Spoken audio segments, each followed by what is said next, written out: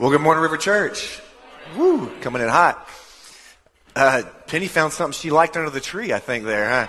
Huh? If anybody else sees something you like, I guess that's what we're doing now. No, I'm just playing. Yeah, all right, Mercedes, get down.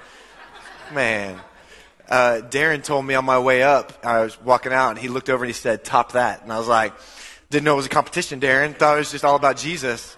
But no, didn't they do awesome? Man, give it up for those kids, man. That was awesome. Hey, if you're new here today, welcome to the family. You're here on a good day, I would say. You're here on a good day. We have been, as a church, celebrating Advent, and one cool way is having the kiddos come and sing awesome songs. Joy of the world.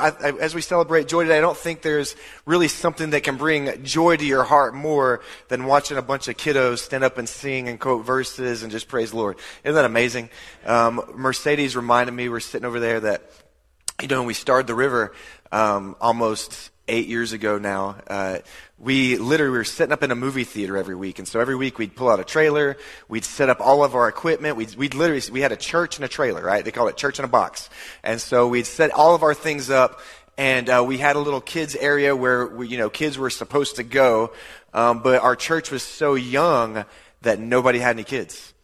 And so for an entire year, I kid you not, for an entire year, our kids ministry set up, Mariah's not, she remembers, for our entire year, our kids ministry set up a kids service for an entire year, and no kids ever showed up, right? And we said, we'd have to say, keep doing it, because one day they're going to be here, and we want to be ready. And praise God, man, they're here, and I'm glad we were ready, amen? And so it just speaking of joy brings joy to the heart to see that and see how God has blessed our church, and it's really cool. So we've been celebrating Advent, and you may wonder, hey, okay, what is Advent? I keep talking about Advent. I see paintings. What exactly is that? Well, the word Advent means the anticipation of an important person or event, and the way we like to say it is the arrival of Jesus was the arrival of the most important person and the most important event. And so during the Advent season, what the church does is, to quote my wife, we practice waiting with excitement. Because we're anticipating the arrival of the King. We're remembering what it was like to anticipate the arrival of the King of Kings and the Lord of Lords. And so we do it with excitement in our hearts. And so we spend this time just taking some time to prepare our hearts and minds for what Christmas is and what it means. It's an intentional 4 or 5 weeks where we, as the church, try to slow down our hearts, allow God to reveal himself to us, and focus our hearts on the Christmas season. And each week, what we have, as you can kind of see them beginning to stack up, is each week we have artists in our church who will paint paintings that represent what each week means. So that's the way we do it. You may have seen it. Some churches do it with candles and readings. We thought this would be kind of fun. So that's how we do it.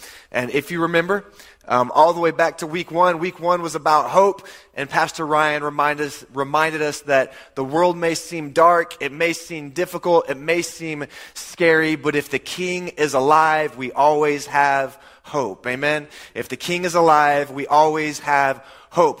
Then last week we said, well, why are we excited about the King being alive?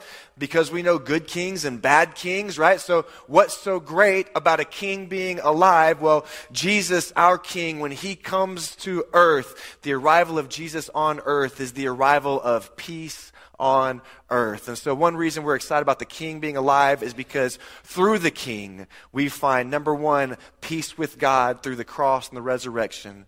We can experience the peace of God. Amen. And then finally, that one who is peace, who brings peace, makes you and I instruments of that peace to the world. And so the King alive means hope is alive. The King brings with him peace. And then today, our response to the realization of that hope, our response to the experience of that peace is joy. Amen? That's the only correct response, as we respond with joy. And so today we celebrate our response to the arrival of the King of Kings and the Lord of Lords, peace on earth with joy. And if you go back into the scriptures, what's pretty cool His joy is really, in so many ways, always been the right response to Jesus. We look back even at the birth of Jesus, and you see the very first people who heard about the birth of Jesus respond with joy. Like that is their response. They hear about the birth of this king, and they respond with joy. But what's interesting to me about the story that we're going to look at today isn't so much the response, although it's very important, but the who. Not just the response, but the who God chooses to reveal the arrival of Jesus to first. So I'm going to read this story, we're going to look at it, and then we're going to talk about it a little bit, all right? Although I have less time today. Thanks, kids. No, I'm just kidding. Just playing. Amen, right? All right. Luke chapter 2, starting in verse 8. I'm going to read 8 to 14, starting 8 to 14. It said, in the same region, shepherds were staying out on their fields and keeping watch at night over their flock. And then an angel of the Lord stood before them, and the glory of the Lord shone around them, and they were terrified, right? Which, like that's the response. Huge angel in the sky, right? Scary. But the angel said to them, don't be afraid, for look, I proclaim to you good news of great joy that will be for all the people. Today, in the city of David, a Savior was born for you, who is the Messiah, the Lord, and this will be a sign to you. You will find a baby wrapped tightly in cloth and lying in a manger. And suddenly there was a multitude of heavenly hosts with the angel praising God and saying, glory to God in the highest heaven and peace on earth to people he favors. Can you imagine that scene? Jesus, the baby, the King of Kings, the Lord of Lords, hope, realize, peace on earth in that little manger. And what does God say? He's going to announce it to the world. And here's what he does, right? He brings it to people that you might not expect. I was thinking about this. Pastor Billy and Anna are here today with baby Silas. Can we give it up for that? Yes. Don't get too close to him, though. It's 6 season, all right? No touching that baby, all right? They didn't tell me to say that. That's me as a father of 4 children, right? Right? But I would imagine when you guys had baby Silas, who you announced his birth to first was important. I think about whenever we had our boys, each one of our kids, we would, whenever we had them, who we announced their arrival to first was important. Like the people that we texted or that we called, right? It was my mom and my dad, right? My brothers, my sisters, closest friends. Guess what? Gideon's here, Judah's here, Shepherd's here, Shiloh's here, right? That the announcement of who we told first was important, right? We told who? The people that we love the most. We told the people who matter to us most. We told the people that we cared about the most. Like I didn't just scroll through my phone and like, this one's good. Guess what? I had a kid, right? Didn't just text a random person, right? I had a kid. Who is this, right? No, we were intentional about who we told first. And who God announces the arrival of Jesus to first, I think is very interesting. And I also think it's intentional. I don't think he was just like, angels go out there, find somebody and tell them, right? I think he does it on purpose and for a purpose. He doesn't announce the arrival of Jesus to kings. He doesn't announce the arrival of Jesus to priests. He doesn't find the Elon Musks of the world, right? The richest, the people who have the most power. He doesn't go to them. He first announces it to people who were the afterthoughts of the world. He first announces it to people that nobody's thinking about, nobody's caring about. It might not register to us because we're used to it being the shepherds and we have our nativity scenes and we're like, what do you do in the nativity? There's Jesus, Mary, shepherds, some wise men, and an angel, right? We just know, right? We're used to it, so we expect it. And we often romanticize shepherds, right? Because we got King David, he was a shepherd boy. We got Jesus, who's what? The good shepherd, right? And so we romanticize this idea of shepherds, but shepherds in this world and in this society are the least of these. Shepherds in this society they're on the edge of normal society. They're kind of like, I read a book one time that compared them to circus performers. What they can do is pretty cool, but you don't really want to be friends with them. You know what I'm saying? Right? A little weird, right? That's cool that you can bounce that on your face, but stay away from my house, right? Like, it's kind of weird, right? Right? They're the outcast. They're the untrustworthy. They're the weird guys who hang out with sheep all day. You know what I'm saying? Like, they're strange. The religious crowd in this day looked at shepherds as unclean people, as filthy people, as unwanted people. And as a matter of fact, religious Jewish people believed that they were outside of God's favor. Like God doesn't like shepherds. That's what they believed. That's what they thought. God doesn't like shepherds, which is funny because their favorite king of all times, King David, was what? It's funny how we forget. It's funny how we forget. An Alexandrian philosopher once said that there is no more disreputable occupation than that of a shepherd. Doesn't sound like a good endorsement, does it? These are the guys that basically can't get another job, and so finally, like the dad who's fed up with his kid is like, can't you just stand over there and make sure the sheep don't get away, right? This is who these guys are. They're the fact that these are the guys that God chooses to tell first about Jesus reveals a lot to us about the character of who our God is. It's intentional. Like, God didn't send them to like King Herod and they took a wrong turn, right? You messed up again, Gabriel, like, oh, right? This is intentional. It reveals the heart of God. It tells you and I that Jesus is for the unlikely. Jesus is for the undesirable. Jesus is for the outcast. Jesus is for all. You hear it in the angel's proclamation. Look back at verse 10 again. What does he say? Don't be afraid, for look, I proclaim to you good news of great joy that will be for all the people. Today in the city of David, a Savior was born for you, who is the Messiah, the Lord. Good news. What is good news? That's the gospel. What is the gospel? That the Savior is here, that Christ came to die on a cross and be raised from the grave so that we might have life. I bring you good news. The Savior is here. That good news is going to bring you what? Great joy. The angel says, this good news that I bring to you is going to stir up great joy in your heart. Why? Because that good news, that gospel news that will bring great joy. Why does it bring great joy? Because it is for all. And that's why it stirs up great joy in our hearts. One beautiful way that God demonstrates that his heart is for all people is by revealing the arrival of Jesus first to people that most people would discount. Right? Like first century folks looking around, they're like, yeah, I get Jesus is for all, but like not those guys, right? Like all, that's just kind of a general term. You don't really mean all. You don't mean salvation can really be for all. God says, no, good news of great joy that is for all. All people. Because here's the thing. This good news only brings great joy and worship if it's for all. Because the angel doesn't show up and say, hey, I have good news of great joy and it's for some people.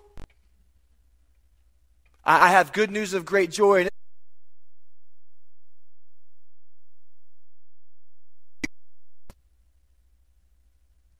the shepherds and you and I can respond to the good news, this gospel news. We can respond to it with great joy because it means all people have access to it.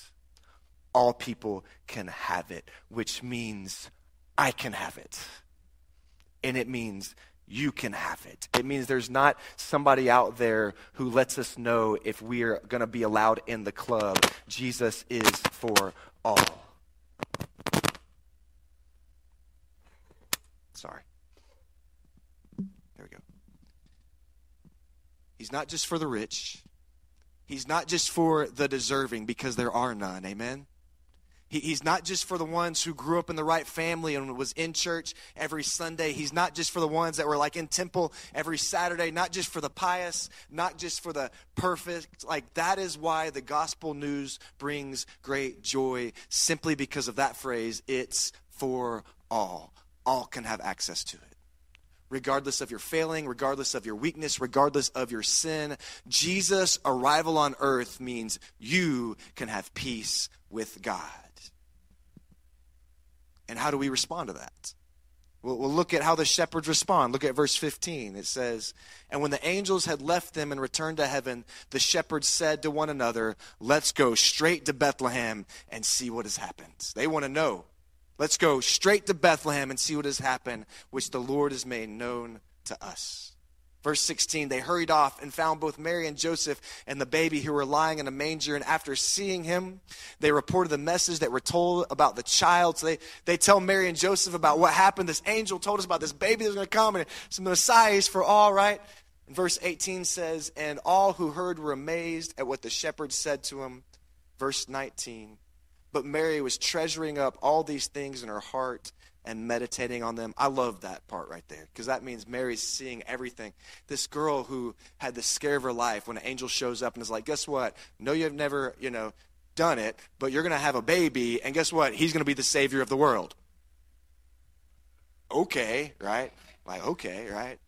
And here Mary sees the fruition of this, where she sees the baby born. She sees shepherds coming in, right? Like people who are saying, "Look what God has done, look what God has done, look what," and she's stepping back and she's just treasuring it all up. And all I can think she's holding in her heart is thinking, God is good and God is faithful. And I didn't know how this was going to turn out, but I trusted the Lord and he has been faithful to me. Amen. So she treasures all these things up in her heart. And verse 20 says, and this is where we are today, church. "Then the shepherds returned, glorifying and praising God for all that they had seen and heard." This last line is important, "which was just as they had been told." And here's the thing. If the angels show up and say, "Hey, there's a baby in a manger, right? He's going to be Christ, the Savior, the Messiah is born. Go find him." And they go and they see that baby's in the manger just like the angel said, then that means everything else the angel said is true too, right? Good news of great joy for all people today in the city of Bethlehem. A Savior is born for you. They found that baby and they said, "That baby was there. I know the rest is true too." Amen?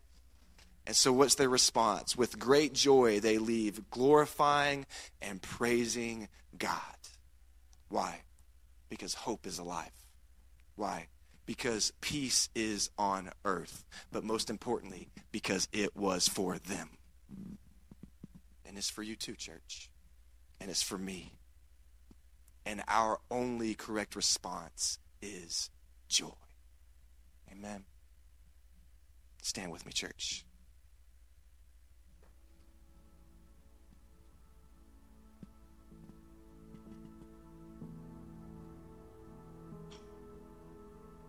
I wasn't planning on sharing this, but we went last night to a little, there's like a neighborhood close to ours, and the whole neighborhood gets together, and they all decorate their houses like in a theme for Christmas, and it's really cool, and it's really neat. Every year we go and experience it, and it was crazy, actually. We were in it, and we were doing the little round. It's just a little neighborhood. It's not very big, and we look up, and above the neighborhood, there's a drone Christmas show happening.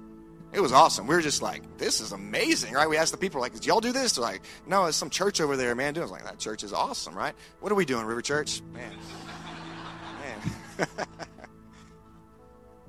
But what's funny is, so it's been a hard week, right? Nothing bad going on, just a hard week, right? Lots going on. Everybody's under the weather, a lot of church stuff happening. All good things, but a lot of things, right? And so we get to the deal where, like, all right, let's go out and see Christmas, some Christmas lights. We go out and we're doing it, and we're having a good time. It's great, and it's a lot of fun. It was a nice reprieve from the stress of the week. And as we're going in, we turned the little corner in our car, and there was like a little table set up, and there was these ladies at the table, and they came up to us, and they're like, "Hey, we've just got hot chocolate and candy canes for everybody that's coming through. Like, would you guys want some?" And we're like, "Yeah, sure, of course." And they're like, we just like doing this for everybody. And they handed Katie the hot chocolate. They handed the boys candy canes. And the lady just said, "Merry Christmas, guys. You'll have a Merry Christmas." And for some reason, man, that hit my heart different. Because it was intentional what these guys were doing to try to bring joy to the world around them. And I told Katie, and I was sitting back, and I was like, I needed to hear that, man. I needed somebody to look me in the eyes and say, "Merry Christmas, Mike." Why? I need the joy of Christmas right now. I need the joy of Jesus is what it is. And so I don't know, we always say this, don't know where you are, what you're walking through. But here's what I know. Hope is alive. Amen? Because hope is alive, he came to earth as peace on earth. We can have peace with God. We can know the peace of God. We can become the peace of God. And today, let us soak that up. Let us meditate on that like Mary, the goodness and the faithfulness of God. And let us respond to Jesus with joy. It's a joy that isn't dependent on your circumstances. It's not dependent on what you're walking through. It's a joy that is dependent on the hope of the world becoming peace on earth for all. And when you experience that, it changes things. And so what I want you to know is that hope, that peace, that joy is for you. So experience it today. Walk in it today. Know it today. Amen? May the response of our heart be joy. God, I love you. Thank you for who you are, Jesus. Thank you for those kiddos and the awesome play, the song and the scripture reading. God, it was beautiful. Thank you for your Son that you sent as peace on earth. Not for some, not for the worthy, not for the important, but for me, for all, for us. I pray this morning that as we worship you and even as we walk out this place today, we would walk in joy because we know the King of Kings and the Lord of Lords, and that changes everything. May our heart's response to you this Christmas season be joy. It's in Christ's name we pray. And everybody said,